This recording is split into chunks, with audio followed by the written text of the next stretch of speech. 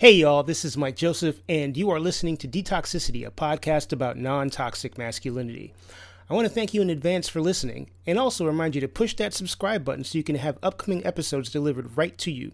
Also, feel free to leave feedback by rating and commenting. Finally, get in touch with me either by following me on socials, Tis Mike Joseph on Twitter and DetoxPodGuy on IG, or by emailing me, detoxpod@gmail.com for all y'all old school people. I love feedback. Don't hesitate to reach out with ideas for the show or suggestions for guests, or if you yourself would like to be on the show. Thanks again for supporting this. It is greatly appreciated. So here's something a little different. Some of you know that I host a web series called Staying in Tune. I host it in conjunction with an awesome mental health nonprofit called Sound Mind Live. I host it on their Instagram, which is soundmind_live. Anyway, through Staying in Tune, I've been introduced to a couple of folks that have appeared on this very podcast, including my boy Troy Ramey, and I've also spoken to the founder of Sound Mind Live himself, Chris Bullard. Last year, I interviewed Jerry Hirschfeld, lead singer of indie pop trio Wax Owls, for Staying in Tune, and we got along so famously that I asked him to be on Detoxicity. Jerry agreed, and he brought along Chris, who is the drummer of Wax Owls. So for the first time in Detoxicity history, and certainly not the last, I am interviewing two people at once. Despite initial reservations about having to focus on two folks at once, it turned out to be an awesome interview, and they're both great guys. Jerry, Chris, and I discussed the Wax Owls dynamic, which is probably applicable, a bunch of big words, probably applicable to any business relationship between friends. We also discuss how they balance their burgeoning music careers with day jobs as attorneys. They're lawyers. I have never heard of musicians who are lawyers, and I expressed my surprise very early on in the podcast. Anyway, as the conversation goes on, we dig deeper to discuss dealing with anxiety and various other neuroses and how they affect our perception of ourselves. We break down self-care routines and intention setting, whether in the form of New Year's resolutions or just making goals for general betterment.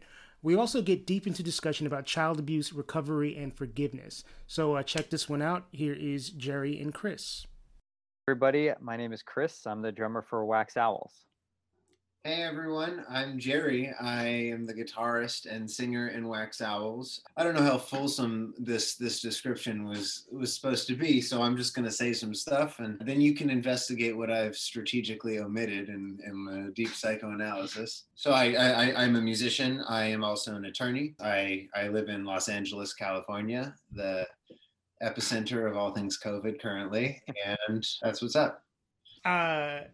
Musician / attorney might be the strangest combination of vocations that I have ever heard in my, like, I've heard musician and many other things. Musician and attorney, this is a first. So you know it's funny, and right now it's a first and a second then, because yep. Chris too is an attorney. Oh, Chris, I didn't even realize that. I mean, anybody can obviously pursue whatever they want as a vocation. I'm assuming wanting to be a musician came first in your lives before wanting to be lawyers. Unless y'all were watching like LA Law or Perry Mason or Law and Order at a young age. No, for me it was always music first. I very briefly thought I had a career as an athlete, but being 5'0" quickly dashed those hopes. So music it was. And when I was in college, I had a project that looked like it was going to do something pretty cool. And as these things tend to happen more often than not, nothing came of it. And I didn't know what I wanted to do. And I was lucky that I had a cousin who was in entertainment law specifically. And my junior year of college, I took an internship at her firm, but in the music department. She worked more on film and TV, but she was able to swing an summer internship at the music department. And I just kind of said, well, you know what? If I can't make it in this industry as an artist, I want to be connected somehow, some way. I need to stay in music. And I definitely didn't think I was a good enough musician to be like a composer for film or TV or something like that. So I was like, you know what? This is my way to stay involved in music some way, shape, or form. So that was for me the reason. It was just a selfish way of still staying in music somehow. Gotcha. What's your deal, Jerry? I don't even think I wanted to be a lawyer when I was in law school. I don't know if I've ever had that. I mean, I wanted a job, but that was more centered around I wanted a way to pay off the debt that I'd taken on. No, I had done music for a little while after finishing undergrad and toured, and I also was a music teacher at an elementary school and a middle school and did lessons and did that whole thing. And I sort of had a moment, they call it the quarter life crisis, where I'm like, I am unemployable in every like growth kind of way, and I'm not going to get any younger because time. And so I was like, I don't know what to do. So I was like, maybe I'll just do law school. I can be employable because I can't think of anything else. And it's funny that you said you haven't met too many musician lawyers, because I actually found that they tend to fall into one of two categories. There's like an inside joke with my friends who are still like musicians for a living that like, if someone's not a musician anymore, it's because they went to law school. It's like, I used to play. It's like a last chance university. Like, I don't know, I have no specialties. This seems like a quick end to something a little more employable. So there's that crowd. And then there's also, are you at all familiar with guitar brands? Somewhat. Have you heard of PRS guitars? Yes. And they're fine guitars. For anyone listening who has or loves PRSs, I don't insult for what I'm about to say. But there's also like the lawyer musician who plays 80s style guitar on a $5,000 PRS and has a pretty sweet collection of PRSs. And they all have like the flame top, like they're like super high-end luxury guitars. And the conversation with them is often just a discussion of what like new or, fancy old electric guitar they've gotten, in the past month or so. So I think those are the categories of lawyer musician that I've encountered. Nothing that any musician that would play a show would be able to play because it's too damn nice and too damn expensive. It can only be played on a couch. Yeah. That sort of makes sense now that I think about it. Having a lawyer just have like a too expensive guitar because he loves Slash and wants to like play Sweet Child of Mine on his couch and just chill out. Yeah, like in his couch or, in his entire underground fancy recording studio that doesn't get used for. I mean, I'm saying this with, the requisite amount of jealousy. I would love to be in that position too. And this exact reason is why Jerry and I did not want to meet each other when we were introduced to each other. That's true. Well, that's a good question. Good segue. How did the two of you meet? I was dating somebody at the time, and she went to college with Jerry's girlfriend. And she's like, hey, my friend, her boyfriend, he's an attorney, he's a musician. I'm like, oh, I don't want to meet this guy. He sucks already. So, she's like, no, he's a really nice guy. It'll be good. I think it'll be good for you guys to meet, blah, blah, blah. And I'll let Jerry tell his side of the story, but my feeling is that he had the exact same reaction that I did. And we ended up meeting, and against all odds and against all preconceived notions, we hit it off. And he sent me, I asked him to send some of the music, and the first tune I heard was unlike anything that I had encountered with musicians in LA to that point. And it just blew me away. And I was like, cool, I gotta figure out a way to convince this guy to leave his fancy job at a fancy law firm to come play music.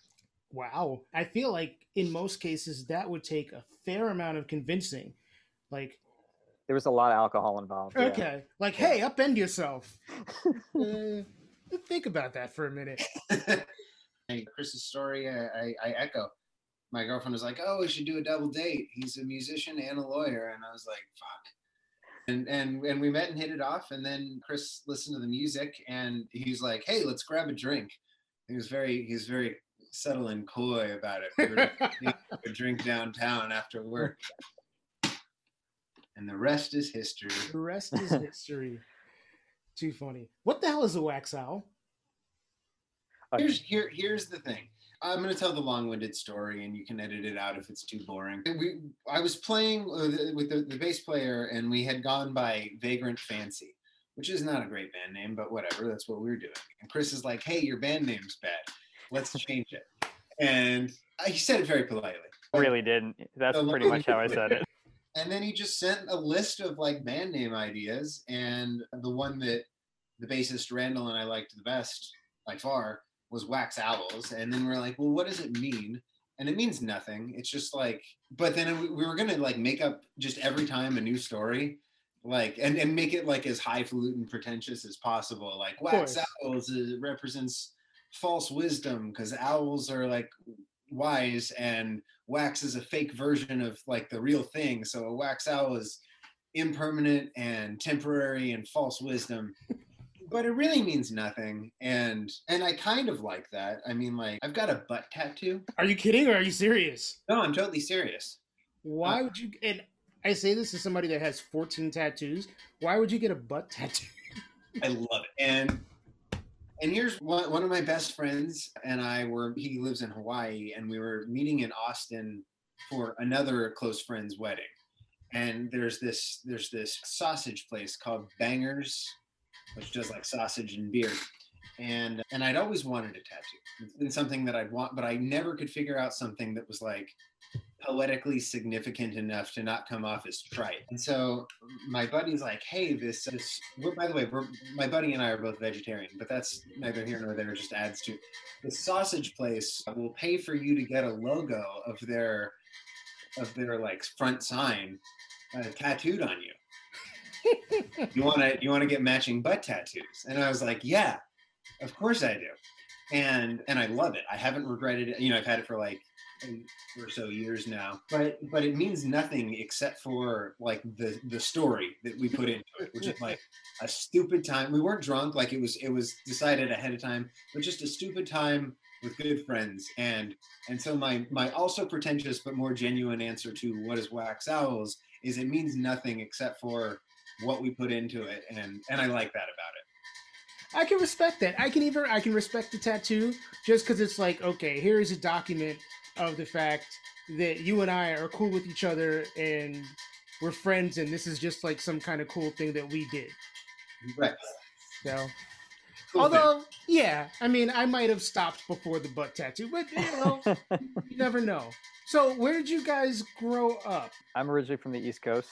I grew up in northern New Jersey, spitting distance from Manhattan, and went to college and law school in Manhattan. About 4 years ago now, I made the choice to move out to LA. And I'm technically from LA. I'm from the San Fernando Valley, which is not LA, but it's like it's within the county. But yeah, I grew up in the Valley, and now I live in Silver Lake. So I made you're in your 30s and you're trying to stay hip. Is that important? Like, as a musician, do you feel, does either of you feel the need to just kind of be hip or trendy or cool or anything like that? Or are you just like, fuck it, I'm going to be myself and people will accept it or they won't? I think for me, what genre of music you want to play and want to be a musician and will dictate that a little bit more. If we were trying to be a pop band, I think trying to be hip and trying to follow trends would make a lot more sense. I don't think a bunch of guys in their mid-30s trying to do pop music will be authentic unless you're trying to do those things. But for this project, it tends to skews a bit more towards what our age range is. So for me, I feel like with Wax Owls, I can definitely be a lot more of myself, my authentic self, and just do the things that I want to do and yeah, not have to chase trends, not have to follow like who the biggest TikTok star is at the moment to feel like my music is going to be relevant. Yeah, I don't know. I mean, I think that I want to be liked, and I know that like we often have internal discussions because our social media is not up to snuff, and it'll be like, oh, let's look at what other bands are doing, let's figure out how to do it right, let's make sure like every video, I'm very unfashionable, and my friends give me a hard time, rightly so, for it. But like, let's make sure the video is not just like you in that same blue shirt you're always wearing and that same pair of shorts that's not flattering. So, I mean, I think that there's always going to be an aspect that's going to be authentic. I think it's hard to not be somewhat authentic, even when you try to hide things, it's sometimes visible. But I might be failing at it, but I still feel that there's a compulsion to like do things that create an image that will be more likely to garner listeners and check the dots for, like, maybe if a management wants to pick us up, they're going to be like, well, how, like, what's their stage presence? I think it would be disingenuous if I said that, like, that's not there at all either for me. I'm trying to sort of just think about music that I like and bands that I like, and it actually does sort of make me wonder what's put on slightly versus what's put on a lot versus what's truly authentic. And obviously, most people want to always show the best of themselves to the people that are viewing them from the outside. And I mean, that's got to be a weird balancing act for people who I mean, assuming your goal is to be signed and to do, to tour and have that musician kind of life. Does that that's got to like fuck with your head a little bit though? For me, I think it's degrees, right? It's a difference between, okay, if I didn't care about this, if I didn't care about trying to do this professionally, I would put that video out with me in the t-shirt and the basketball shorts, as opposed to, okay, I'm going to put jeans on and I'm going to, run a comb through my hair, versus, okay, I have to go out and get like a Supreme t-shirt and like, whatever type of hat and look and fit into a very specific mold. And that, I think that's where the artifice comes in a lot more. I think yeah, to me, I just view it as sort of degrees. There's a point where I'm okay going up to, because to me it still feels authentic. Putting jeans on doesn't feel like it's a big thing for me. As opposed to like an Armani suit or something like that. Yeah, and there's a place and there's a time for all of that, and I think that's where the authenticity conversation comes into place.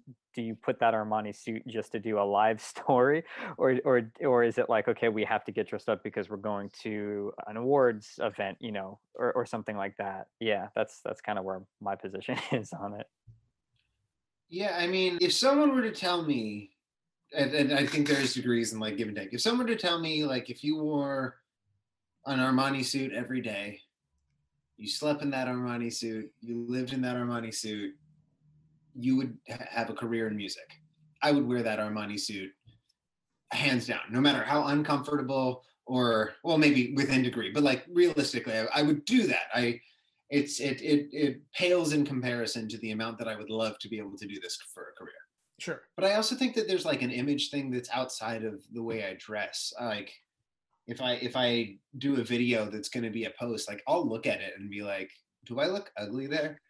Or like are my eyes too blackened in like the fact that I haven't slept? So like there's like the fashion component, and then there's like a vanity component. Like I don't want like a shot of that I'm singing where like it's just like a weird angle and I'm like, oh, maybe I should like pay attention to the camera. And it's a thing that I don't often think about because I have no social media until this band, and the band social media is like, but yeah, it's a thing that makes me very insecure, and I'm willing to put up with it. And it again pales in comparison to what I would like to do. But I think if we were at an award ceremony, every single picture that I took in this hypothetical award ceremony where there's not a pandemic, where we're invited and where people want pictures of us. But in this we're in that world right now, Jerry. Right. You're in that world.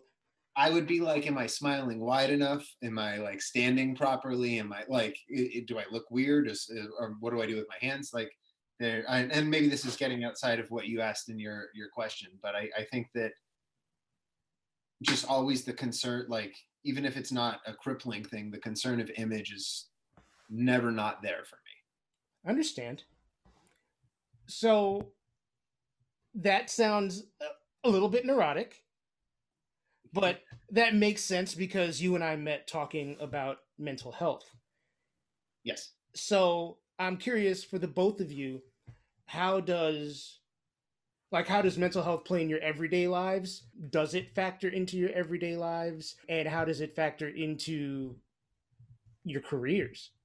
Both as, I guess, lawyers, probably less so, and as musicians. Yeah, it's actually, I think I've been sort of coming to a reckoning with it, to be honest, over the course of the last couple of weeks, maybe a little bit longer.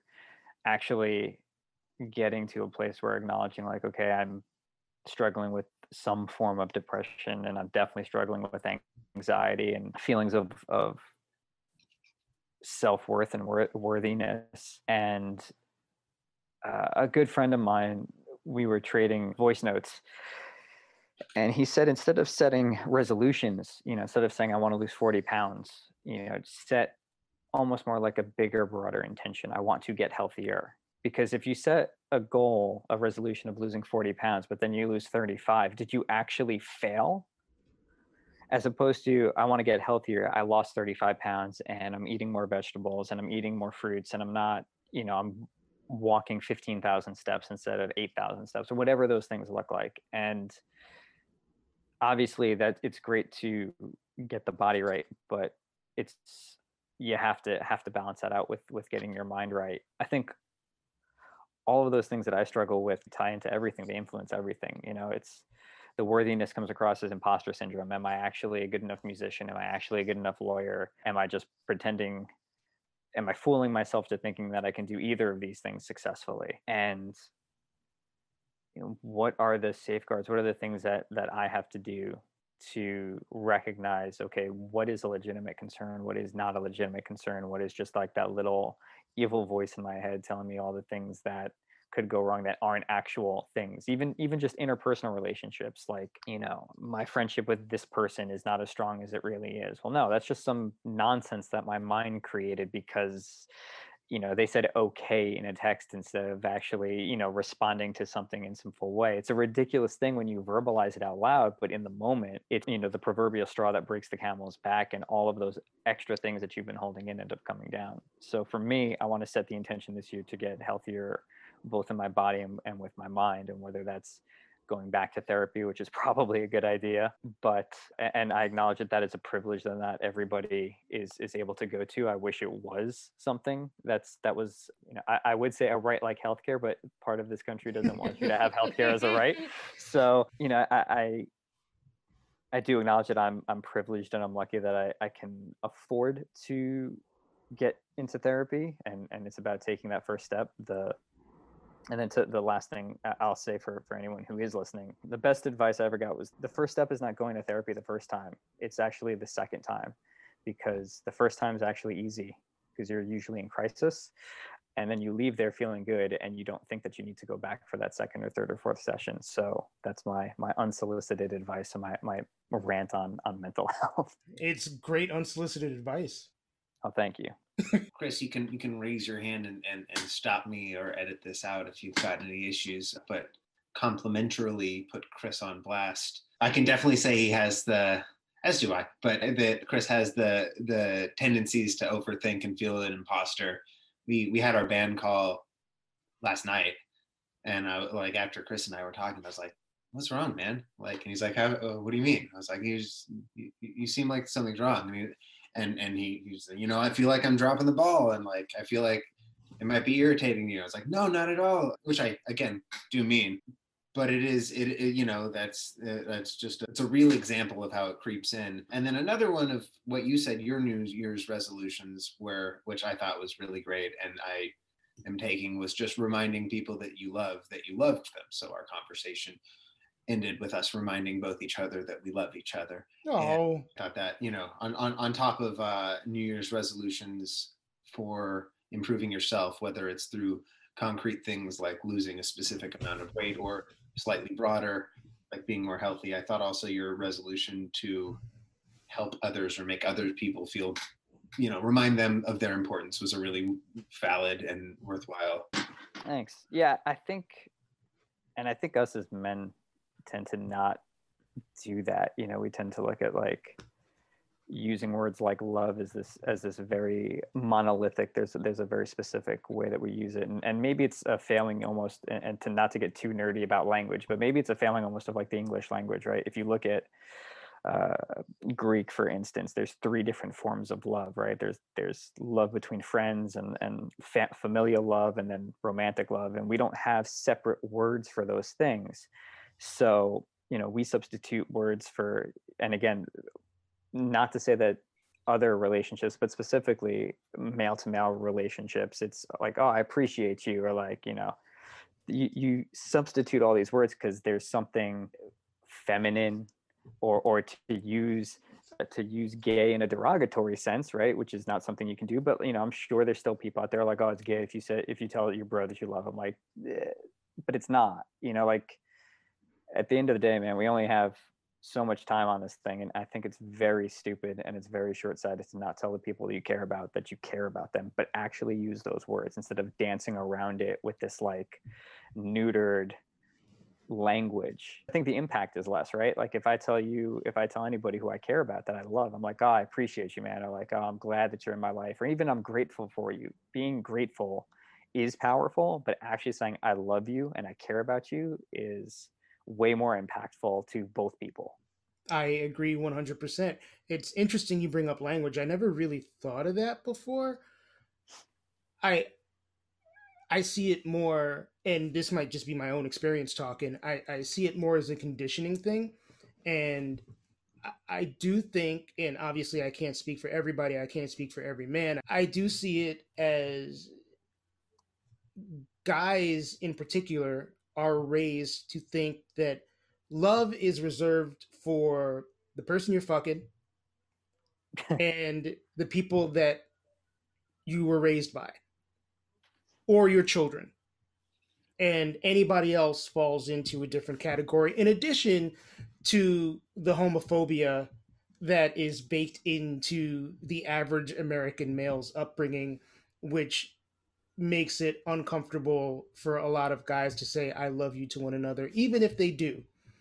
And having potentially a language differential between I platonically love you versus I familiar and I love you in a familial sense versus I love you, I don't know, in a sexual, I guess that doesn't really make sense, but it's really interesting to hear that perspective. Well, I think they're interconnected, right? I don't think there's, and I'm sorry that I cannot remember who came up with this theory, but essentially there's this idea that language informs society, which informs language, which informs philosophy. So there's a reason that German philosophers wrote in a way that they did, because their language informed their society, which then went back and informed the language. All of these things are interconnected. And the kind of philosophy that you can develop if you think, speak, live with German versus Japanese versus English versus pick your other substitute language, because other language structures don't follow the way that we do, right? So again, stop me if this is getting way too nerdy linguistic. No. But a language like, let's say, Japanese, or a lot of the Arab languages, to way oversimplify this, if you were to translate them literally, they would almost sound like Yoda, because of how the sentence structure and the syntax in those sentences work. Whether it's the verb comes at the end or subject verb order is completely different. So reading those sentences takes on different meanings because of how you have to interpret it. Whereas English, we view English as very straightforward. I went to school, very direct, very following a through line. Whereas in Japanese, it might be I school went, or in an Arab language, I school went, right? Sure. And because of that, when you're thinking when you're having more complex thoughts, it changes how you think, and it changes how you interpret all of those things. So you can view the same thing and say the same thing, but it actually doesn't mean the same thing, and it won't be interpreted in the same way. So I think, to your point, language and society in America using English dictates how men communicate with each other, how they express their feelings towards one each other. We're all, I'm assuming, of the same age. Like if we saw, two dudes in high school like hugging, we probably think a very certain thing as opposed to how we think now, right? We've all matured, we've all progressed a bit as a society, a little bit, where that may not look, or the reaction may not be the way that it was, let's just arbitrarily say 20 years ago, let alone 40 years ago. And I think there certainly two things can happen at the same time, and I think they're both valid, like the cultural aspect versus the linguistic aspect. And again, I can really only speak from my experience. And look, the reason I do this podcast, or the main reason, the first reason that I do this podcast is because for most of my life, I had these very narrow interpretations of what masculinity and what a man is. And, I'm working my way through that. But I think a lot of people, look, I'm fortunate to be a New Yorker, to live in a cosmopolitan place where there are lots of definitions of what masculinity is. I'm fortunate in a lot of ways to be queer, where I see a lot of different definitions of what masculinity is, although that's a whole other issue around masculinity itself. But there are lots of people that are not fortunate enough to have the experience where they see more than one definition of it and they're all okay. You know what I'm saying? Absolutely. This conversation, the basic points of having a conversation about masculinity, and the reason I do this is to speak to the people who are totally lost and are like, why does this even make sense to have? Because there's only one way to be a man and that's it. And I almost went with like the southern redneck accent, and that is so wrong of me to do because it's not just that. But I mean, you ever meet someone with like such a thick southern accent and they're like so progressive and insightful, and you're like, oh well, that was a curveball. I don't know for sure that that's happened to me yet, but like Jason Isbell, who I love, and has like, I mean, I've met him a couple of times, and definitely has like a drawl, and I'm not sure if, had I not known his politics before I met him, and actually I think the first time I met him I didn't know, and it's just like this big dude with a southern accent, and it's just kind of like, oh, this is a redneck motherfucker. Yeah. So he like started, was he was in Drive By Truckers. Right, he was in Drive By Truckers, yeah. Not a rednecky band, but if you don't know anything about their music and you're like, okay, so there's a band from the South and they're called Drive. Anyway, sorry I interrupted you, but yeah, it's kind of like in terms of you guys' evolution, and I feel like I almost feel like, there's an East Coast bias in regards to the way I think about how others feel about masculinity. There is a, how do I say this, almost like caste bias, or like, financial strata bias, and there's a color bias, I think, in a lot of ways. So I'm kind of curious as to just what your experiences were, from even realizing what a man was until now, and what your own journeys have been trying to figure all that shit out.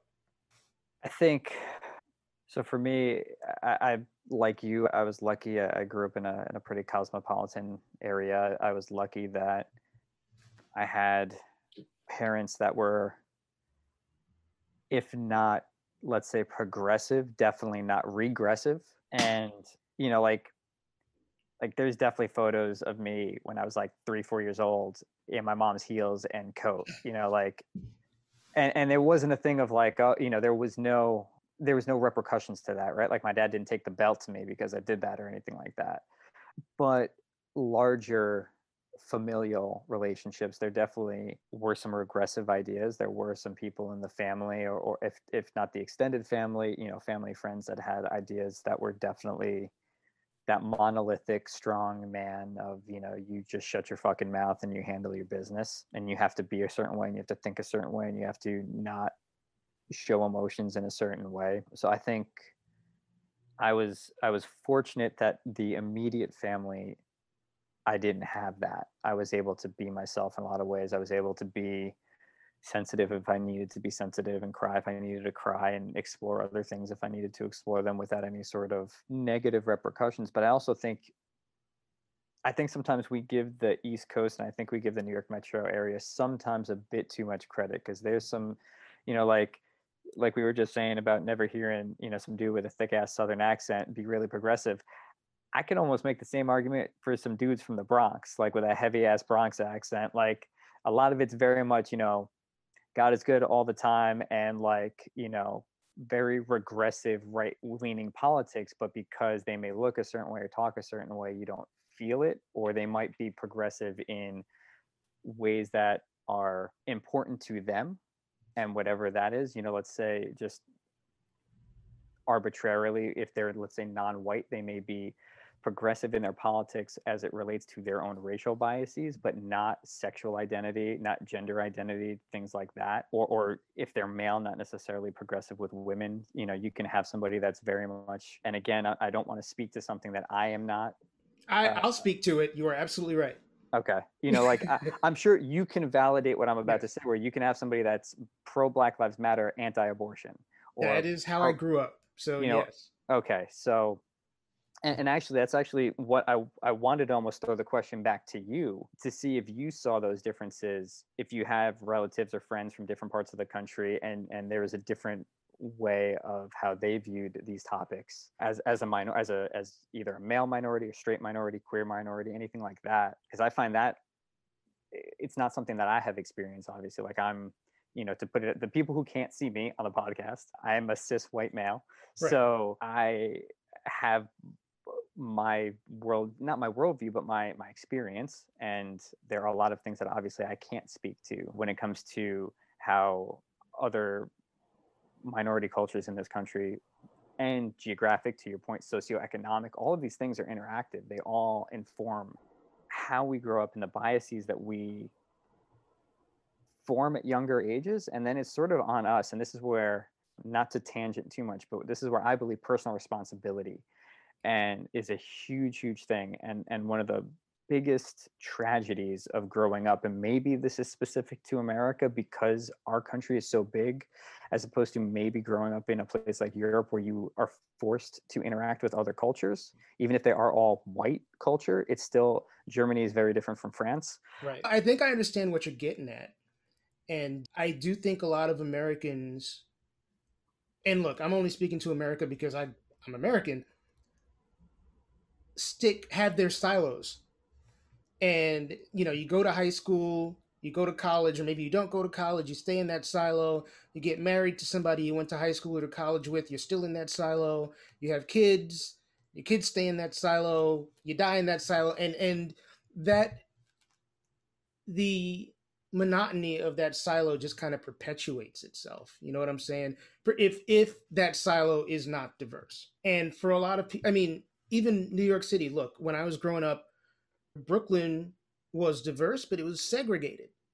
Yep. So if you went to Bay Ridge, you were seeing something very different than you were if you were going to Flatbush, and something very different when you were in Park Slope.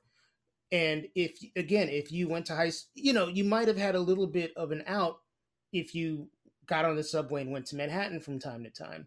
And ultimately, I think that's kind of part of what saved me was hopping on that subway and getting into another part of the city and seeing other cultures and experiencing other cultures and befriending other cultures. So I was able to get rid of misogynist views and, you know, speak to people and learn about people that were not Catholic and so on. And, you know, it's all about, stepping outside your comfort zone a little bit, or a lot. One of the things that I think is tragic that we don't foster enough, and again, I can only speak like you guys to the American experience, is we don't foster curiosity at all. If anything, we actively try and kill it. And I think that if you can be curious and continue to be curious, it will help stave off a lot of those biases from taking root into your foundation as a person. If you can constantly come from a place of curiosity, then that means that you're trying to learn about these different things. And that's where the personal responsibility element comes in, right? It's your responsibility as an adult to learn about things that are bigger than your just tiny worldview. It's your responsibility as a citizen in a country, in a culture, to look beyond what's right in front of your face and what's comfortable in the skin that you're in and all those kind of things. And I think whether it's the schooling system or whether it's just a cultural thing, I don't know, I'm not smart enough to know, but I think we actively try to kill curiosity and view it as a bad thing. Like in school, if you say something, if you try and be curious in school, teachers, a lot of times they'll just be like, well, this is what we're teaching you. You don't get to be curious about it. Just learn the thing, regurgitate the thing, and move on. It is a combination, I think, of conditioning and Christianity, where everything is thought of in a binary fashion. You are either this, you are this, and if you're not this, you are definitively this. Right. You know, you are male or female, you are black or white, you are gay or straight. And there are a lot of people that don't realize or don't accept, may realize, but don't accept that so much lives in between the lines. Yeah, and what's frustrating, sorry, Jerry, you haven't had a chance in a while, but No, that's fine. That's fine. I like listening in. I was thinking, I was just going back to the question about like discovering masculinity in the context of what you said of, for lack of a better word, how much things can be on spectrums or non-binary. Well, that's the word I should have used. I think that that's been an ever-growing process, and I think discovering that has been really, really interesting, especially as of maybe the past few years. But I think it. I don't know. I don't know if I have anything particularly insightful to say. I just have my own life experiences and stories. That's what we're here for, man.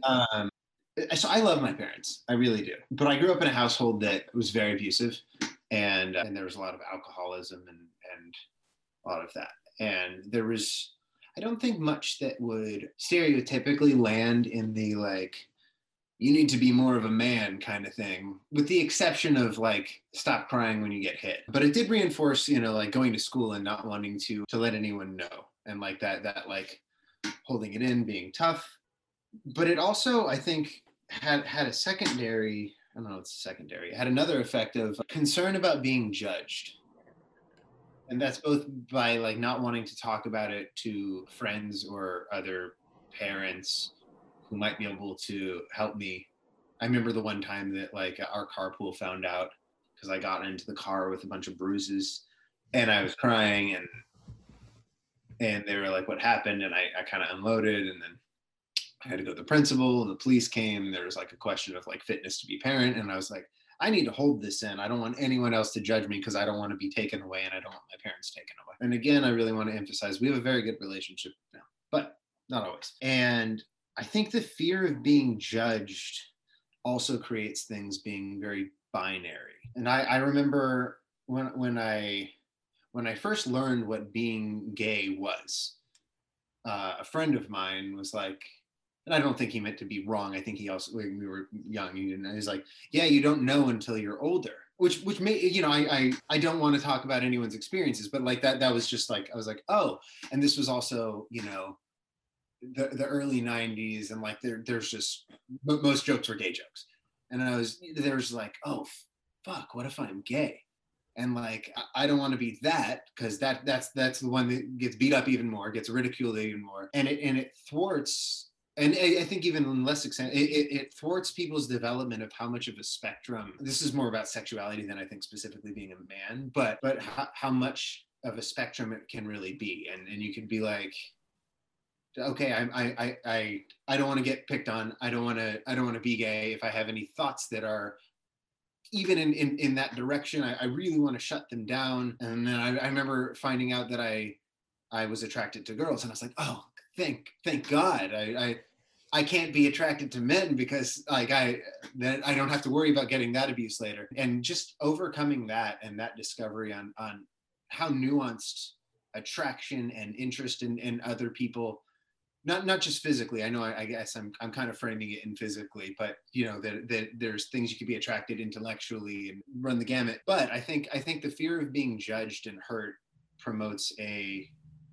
has promoted a binary worldview in me that is the thing that I try to overcome. And going back to therapy, that has been a godsend in talking about the nuance of that. But I don't know how much I ended up tying it back to anything we're saying. No, I agree with you. I mean, you bring up, like, in my head now I have like 5 different points that I sort of want to explore. I do think that it is ridicule that prevents, at least in our age range, because it seems to be a lot different now in some places than it was when we were kids or teenagers, that they actually, that a lot more people, and I guess I should thank social media for this, are accepting of a spectrum. Definitely feels that way.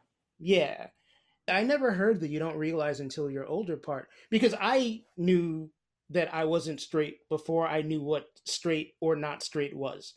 Interesting. So, yeah. So that's, I mean, and I'm sure it varies from person to person. And I also don't think that a lot of people, people maybe who were married for a long period of time and came out later in life, I don't necessarily know that those people are going to give you the real true story of how they felt. I want to maybe paint some more caveats on that story. One, I think what informed him was that he had a family friend who came out when he was like around 18. I don't know that, and I think that just informed his perception that like he came out when he realized he like it wasn't that he had been holding it in and then came out. And that's I think because we were, I want to say third grade, second grade. He just didn't have a perception. Sure. Yeah, but then also it thwarting my ability to realize and experience where I felt I landed on the spectrum instead of just being like, I got to be on one end. Right. Right. And the other thing you mentioned aside from that struck me, and I at some point want to have a whole conversation about this, is your relationship with your parents, because I identify with a lot of what you said in very visceral ways, but I'm barely at a stage where I can be in the same room, much less say that I have a loving relationship and I get along with. So that's a very interesting thing to bring up. Yeah. I mean, I was abused as a kid by my stepdad primarily, but I mean, I've also, been a victim of what I would call emotional abuse by my mother for my entire life. And I can, if I have to, I can sit in a room with my mom and have a conversation. We text each other from time to time. You know, we speak on the phone sporadically. And we used to do it a lot more often, but she and I have seen each other, I think, twice in person in the last 13 years. So since 2008. And I've distanced myself because as I've gotten older and gone through therapy, I've realized some of the things that happened, and just, there's a lot of anger and a lot of bitterness kind of juxtaposed against the fact that, she's my mom and I love her. But I have not gotten to the point yet where I could have a one-on-one cordial conversation with her. Not even, yeah, cordial is baseline, cordial, and not feel as though I'm just kind of putting on a show because there's a bunch of other people. Like, I would not voluntarily spend time in a room with her. And maybe you shouldn't. I mean, like, I think that I would never advocate for people trying to repair a relationship with their parents if it was not something that they already desired or found healthy. And so I don't even know the details of this. All I do know is that my mom's parents got divorced when she was around 13. And I lived my whole life assuming that her father, my grandfather, had passed away before I was born. I found out, I think around the time I graduated college, that he was still alive and like not even that far away from us. And I was like, are you ever going to talk to him? And she's like, yeah, maybe one day. And, this is since she was 13 and she was, I want to say like in her like 60, we'll say. And then, a few years went by, she still hadn't. And it was Father's Day. And I was like, do you ever think you're going to reach out to your dad? And she goes, oh, he died. I thought you knew. And I was like, when did he die? And she was like, a month or two ago. So she just cut him out. And that was the end. Like, it was 13 and whatever, I can make my inferences, but whatever happened was sufficient for her to be like, never. Right. So I have no point. I'm just telling you another story and another experience because these are, I think, informative in their own without having to like be like, and the moral is. Right. Yeah, I mean, forgiveness is certainly a subjective, something that's subjective for the people that are involved in the situation. Why is it that would you want to develop a more normal relationship, or is it something that can happen either way for you? Doesn't matter, don't want to? I think the ship sailed. Ship sailed. Yeah.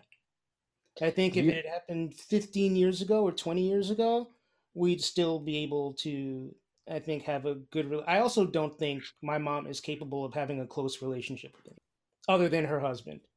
Uh-huh. So, there's also that. Did you feel any sort of like external pressure, whether it was like friends, family, or even like that religious guilt of like forcing a forgiveness or an idea of forgiveness upon the situation? By the time I understood the whole situation, I was already kind of past that.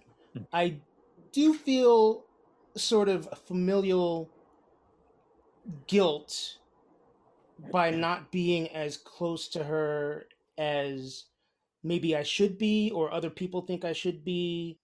But there's also a large part of me that feels like that's almost like, you know what, I should just make a fucking complete break because it's not like she's offered me anything in the last 30 years. You know what I'm saying? Yeah. So it's just like, this person is in my life ceremonially, as opposed to actually adding or even subtracting value. It's just like, it's like having a lamp in your house and the light doesn't turn on. Yeah, and you're just kind of keeping it there. It's like, okay, either you replace the bulb or you throw it out. Yeah. But it's just kind of like sitting there. We all have that lamp. but yeah, that's just the whole forgiveness thing. That's an interesting sort of sidetrack. I mean, and I don't know, having a sophisticated understanding of forgiveness, I think also ties into personhood and like, I don't know, with in my situation, because like through high school, and you could ask any of my friends who knew me then, I was like, the second I can move out, I am cutting ties. I am never talking to these people again. And the main reason I didn't cut ties is because they were abusing my sister, who I am very close with. She's, maybe the person in my life that I'm most close with. And anyway, so I would have to like come home often because things would get so nuts, and kind of took a bit of a, I don't know, of a parental role, but something closer to that. And as I got older and had, not that I'm not a fighter. I've never abused anyone physically, and I hope not emotionally. But that one's, I'm sure I have, and I feel bad. But anyway, after I made terrible decisions and decisions that made me be like, what? Like, am I even a good person? It made it a little easier to empathize. Like I don't know if they didn't want me, but they weren't ready. And that manifested and they have all of their own things that they hold in and don't let themselves develop as emotional and emotionally intelligent people, which is still the case, but it's gotten better. But just kind of seeing them as like, damn, they struggled and they didn't have the tools and the resources. And one thing that makes it better is, although it didn't manifest in almost any healthy way, they did want me to succeed. And it was like, all right, well, your compass was way off, but I can at least recognize you didn't have the tools to do it right. You did it wrong, but you didn't want to do it wrong. I'm here for it, and this is stuff that I'm personally dealing with as well. So from just like an I completely relate to you standpoint, like I'm feeling this. For Thanksgiving 2 years ago, like back before when when we could go places. Yeah. Remember those days? Back in the day. So it was at my parents' house, and my uncle brought his dog, and his dog like barked or did something that my uncle was not okay with, and he hit the dog, and it caused a big thing in my family. My mom was so upset, and they're like, we need to talk to them. That's not a way to like treat an animal. And my dad was like, yeah, that's just not, this is after they left, but they ended up having like a big family thing about it. But after that, my dad was like, yeah, hands are for petting, not for hitting, or like dogs are for petting. No, dogs are for petting, not for hitting. And I was like, Dad, one time when you were drunk, we had a Dalmatian. One time when you were drunk, you hit the Dalmatian on the head so hard that you broke your hand. Whoa. And it was the first time he's ever really expressly and acknowledged it. And all that was said was like, I know that was not okay. And I feel bad about it. And that was like the most we've ever had a real conversation about like things. And it wasn't even about, hitting me, but it was, a medical enough thing that he can't like be like, I didn't actually have a cast. But that was a real moment. Again, I don't know. I have no morals to these. These are just experiences. And I think in his old age, I don't know if he'll ever express it fully, but I do think he reflects on it, and that might help with forgiveness. I don't need that conversation. I feel like that happens a lot with aging. I mean, particularly as you sort of go from the middle age tier into the upper age tier, you kind of look back and you're like, oh, fuck. Yeah. You know, mentally making a list of the things you did wrong and trying to figure out how to rectify all that. Or at least come to a place of peace with it. Right. It's a funny thing that happens when you start seeing that there's less pages on the calendar than there were before. Absolutely. Again, the relational aspect here is very high. Yeah.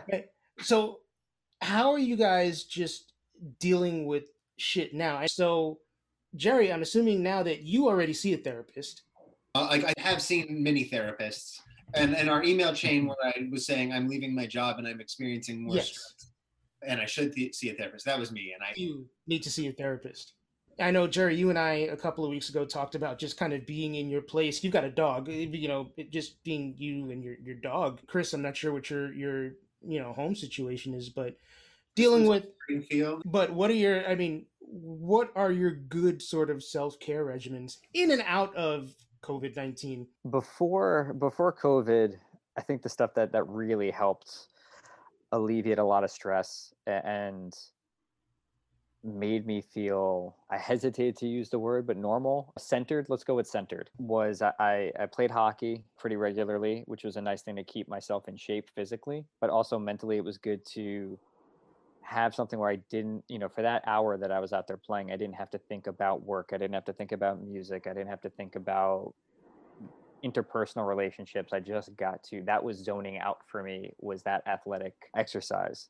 And then obviously being able to get into a room with Jerry and Randall and play music. And I also freelance drum for other artists. So just being able to spend 4 or 5 nights a week playing music after work was a nice way to kind of get a lot of the dirt and the grime of work off of the soul a bit. It's one of the things, and Jerry can speak to this too.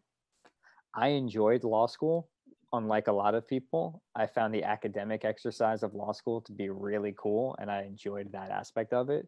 It absolutely fails you in preparing you for what practice is like, what being an attorney is like, what the day-to-day is like. And what I do is nowhere near what Jerry does. I do freelance legal work, so my stuff is a bit less intense. I don't have partners breathing down my throat at all hours of the night, and that's intentional. It's so I can transition into doing music full time. But you're not prepared for the mental stakes that being an attorney takes on you, and the mental toll that being an attorney takes on you, no matter what part of the profession, and I don't do any of the heavy stuff, like God forbid it was like family practice and stuff where you're dealing with divorces and children and DIFUS and all those kind of things, child protective services and stuff like that. So I don't mean to overemphasize what I go through, because there are other people in our profession that go through way, way, way more intense and way worse things. It's why addiction and alcohol abuse and all these terrible things happen to attorneys at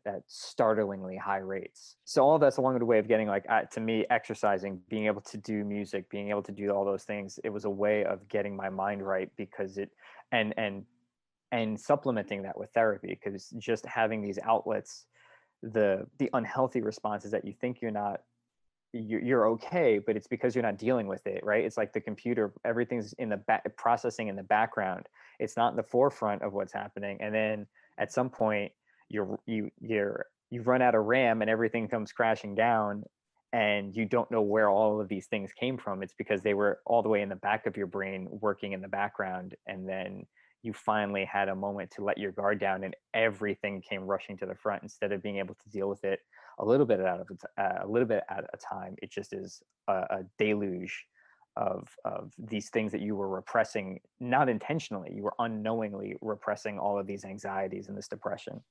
So do with that what you will.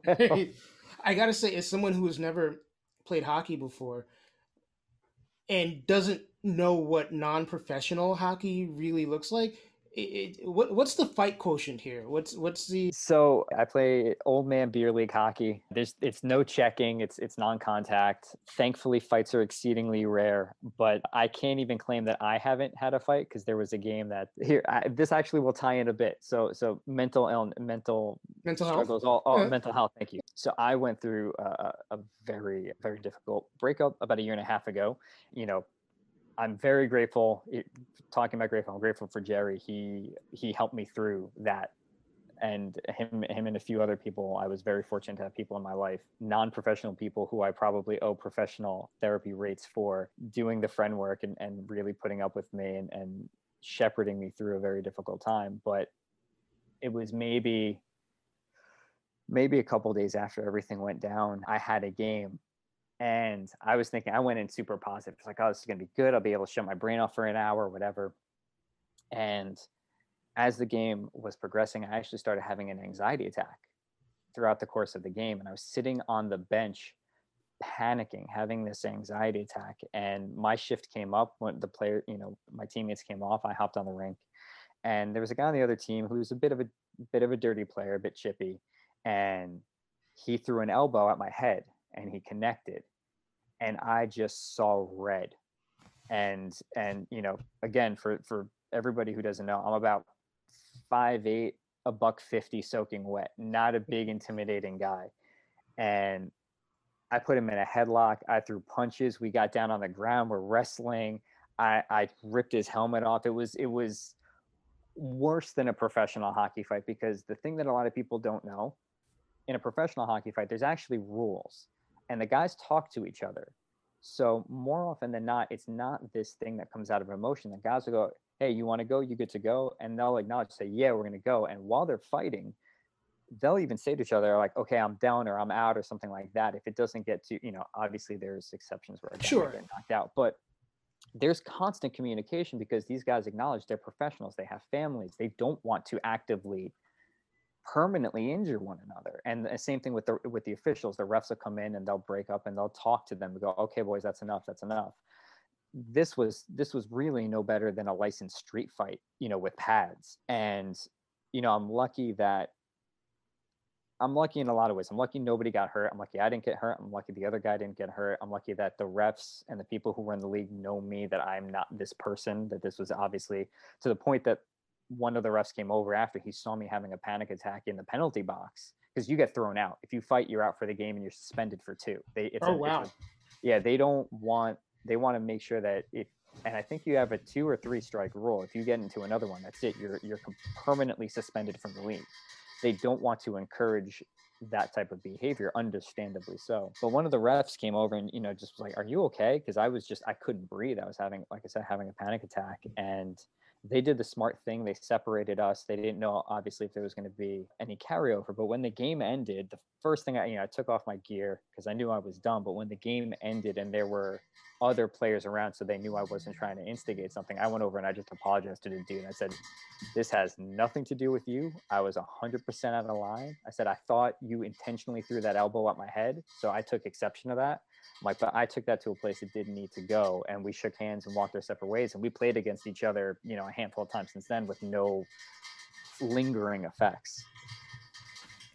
I respect the fact that you realized all that. I mean, that takes a big person, or at the very least a self-aware person.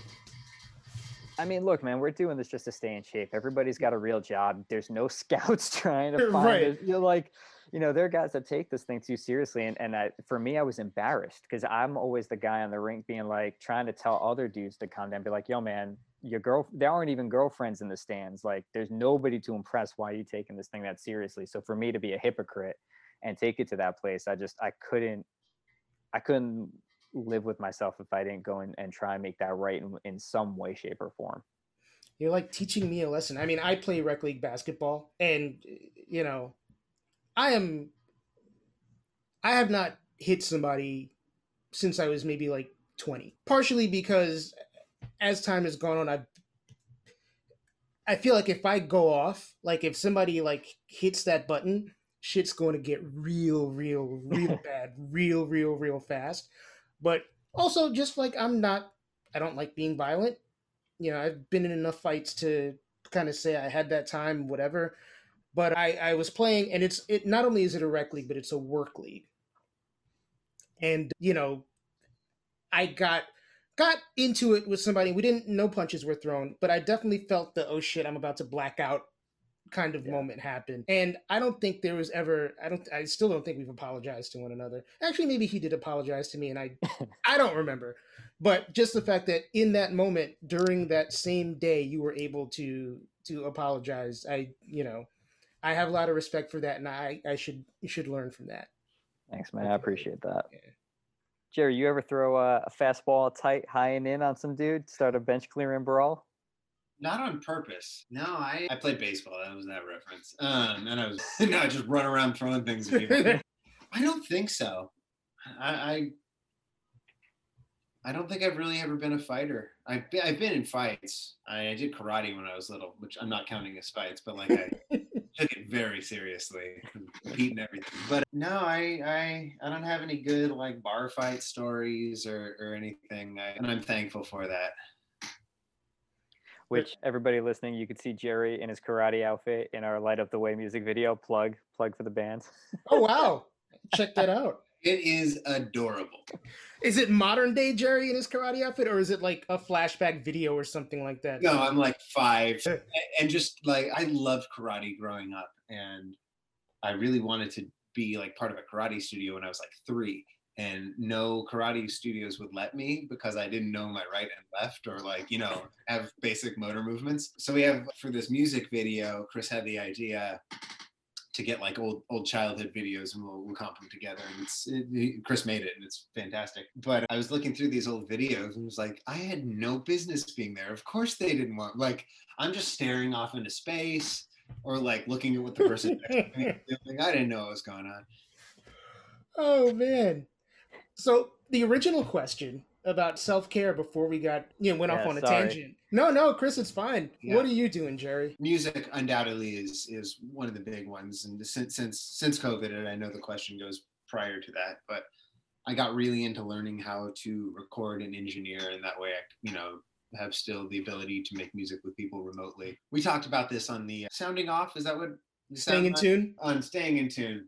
Sorry, Chris, other Chris. I'll get it right eventually. Prozac, like medication, has been a lifesaver for me, which we can get into or not. I mean, again, I'm not advocating for it for everyone, but getting over that hurdle that I had for myself has made me just a much happier person. It's a very real thing. I resisted medication, then took medication, then resisted medication again for a really long time, and now I'm back on medication. So, I mean, it's like dialing in exactly what you want. Oh, sorry, I'm getting blown up by work, so that's why my head's a little off focus. Dialing in the right medication for you is hard. Overcoming like the initial hurdle of being like, oh, I don't know if my problems are that bad. I'm not a medication level depressed or whatever. And I don't know, fear of the side effects and all the other things. Like I understand why people do it, and I understand why people are reluctant, and obviously not everyone even needs it, but that's been huge.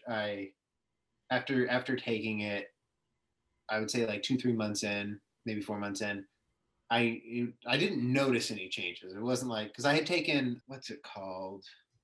Is it lorazepam? Is that like a take as need kind of? That sounds right. But all medications kind of have that. I know. Maybe lorazepam is just the generic for Prozac. I think that actually might be the case. That's okay. So that's I forgot. I took another one that was like closer on the pill world to Xanax. That was like when you're having an anxiety attack, you can take it and then you'll get tired. So like Klonopin or one of those things. Yeah, you know what? I think it starts with an F. Anyway, well, maybe it doesn't. Who knows? This doesn't matter to anyone, and I'm just pondering right now. I didn't have those effects where like I would take the pill and be like, now I feel less stressed. It was just like 4 months later, I'm like, oh wow, I haven't had like a real bad dip in a while, and that's awesome. I like that I haven't had those weeks where I'm like, well, I guess I'm I'm not talking to anyone, and we'll see about showers. So I don't know. It's been useful. Other things, getting out, whether it's going for hikes. You and I had talked to, not that I've gone camping in ages, but like that historically has been wonderful, and I miss it dearly. And then just I have a dog, Rick. And Rick and I go on hikes, and I get so excited to show him a waterfall or like take him up to the snow. So that's been a great excuse and been very helpful. Awesome. And I guess my last question, one thing that struck me earlier in our conversation is I've met a lot of bands before, and some bands have the whole like business arrangement thing happening, and some bands are legitimately close, and you guys definitely seem like the latter. Is it weird to do business with somebody you legitimately like love and care about? I I think there's something that happens as you age into this business and as you age into the industry. You recognize that a lot of habits that you've developed when you were younger are terrible habits. When you're when you're like 18 to 25, it's like, oh, it's all about the music, it's all about the brotherhood. It's to use the sports metaphor, right? It's very much that team rah rah, sacrifice the self for the team mentality. And there are a lot of positives to that. There are a lot of good things that come out of that. But you don't develop the way to articulate the business side of things. And because of that, every business conversation becomes confrontational or antagonistic unless you're the type of band. Well, actually, no, that's not even true. Even if you're the type of band that, let's say, does the Musketeers all for one for all, right? Everybody gets an equal share of writing, everybody gets an equal share of everything. That can still lead to resentment if one person is doing the lion's share of creation anyway, right? Right. Why is the bass player or the drummer who hasn't written a single thing getting an equal share of me that's written everything? I think once you hit your 30s and once you've been doing this on a professional level, you have to understand, again, to take that sports analogy further, that it is a business, right? Athletes don't really get bent out of shape when they get traded. They understand that it's a business. They understand contract negotiations a business. And I think that's something you have to learn through experience, and that's something you have to grow up and grow into, where you can separate the business side of things. And I think I'm very fortunate in this situation, aside from the fact that Jerry and I both have a legal background. We can come from things and see things from a similar viewpoint in that regard.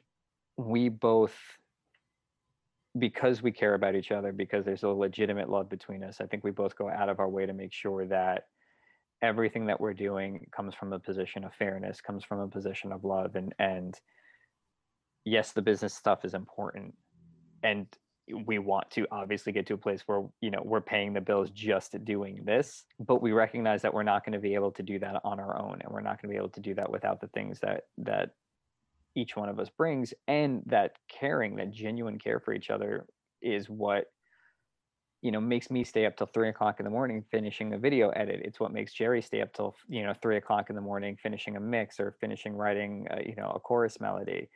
He knows that I'm going to be pushing just as hard as he's going to be pushing to in the best interest of everybody. If I win, he wins. If he wins, I win. It's very much that mentality. And he's the least egotistical frontman, lead singer, principal songwriter I've ever had the pleasure of working with, which makes a lot of these conversations go a lot more smoothly. Jerry's blushing. I have a naturally red hue to begin with, but you're not. And I mean, I assume that works the same for you, Jerry? Like, it's just, similar sentiment. Yeah, absolutely. I mean, like, I think we have there's so many areas that constitute the business of it. And, I mean, not that many people even know who we are, so it's like very low stakes to begin with. Hopefully not forever, but, at the moment. No, but I think that there's just a mentality of wanting to, if anybody here succeeds, everybody here succeeds. I like that mentality in the band. And I think it allows, I think when I was younger, bands I would be part of, we treat it more like a democracy, whereas like, all right, we all are going to pitch in our opinions on this and vote on that. And there are surely things that like everyone should vote on. But also I think we just kind of have a thing where it's like, all right, I trust your judgment and I trust your skill set, and like you run with it. Like this is for you, and I'll do something. And I think that mutual trust also makes it easier to have it as like a smooth operating thing. Just trying to think of ways to make everyone's potential shine instead of create any bottlenecks. So I usually have a slight framework of what I'm going to talk about during the podcast with my interviewees, but the conversation is allowed to kind of go wherever it goes, and I was not expecting a lot of the stuff that came up in this conversation to come up. I certainly was not expecting to talk much about myself. I tend to not necessarily share much about my own experiences on this podcast, but that's going to change soon. That's another story for another time.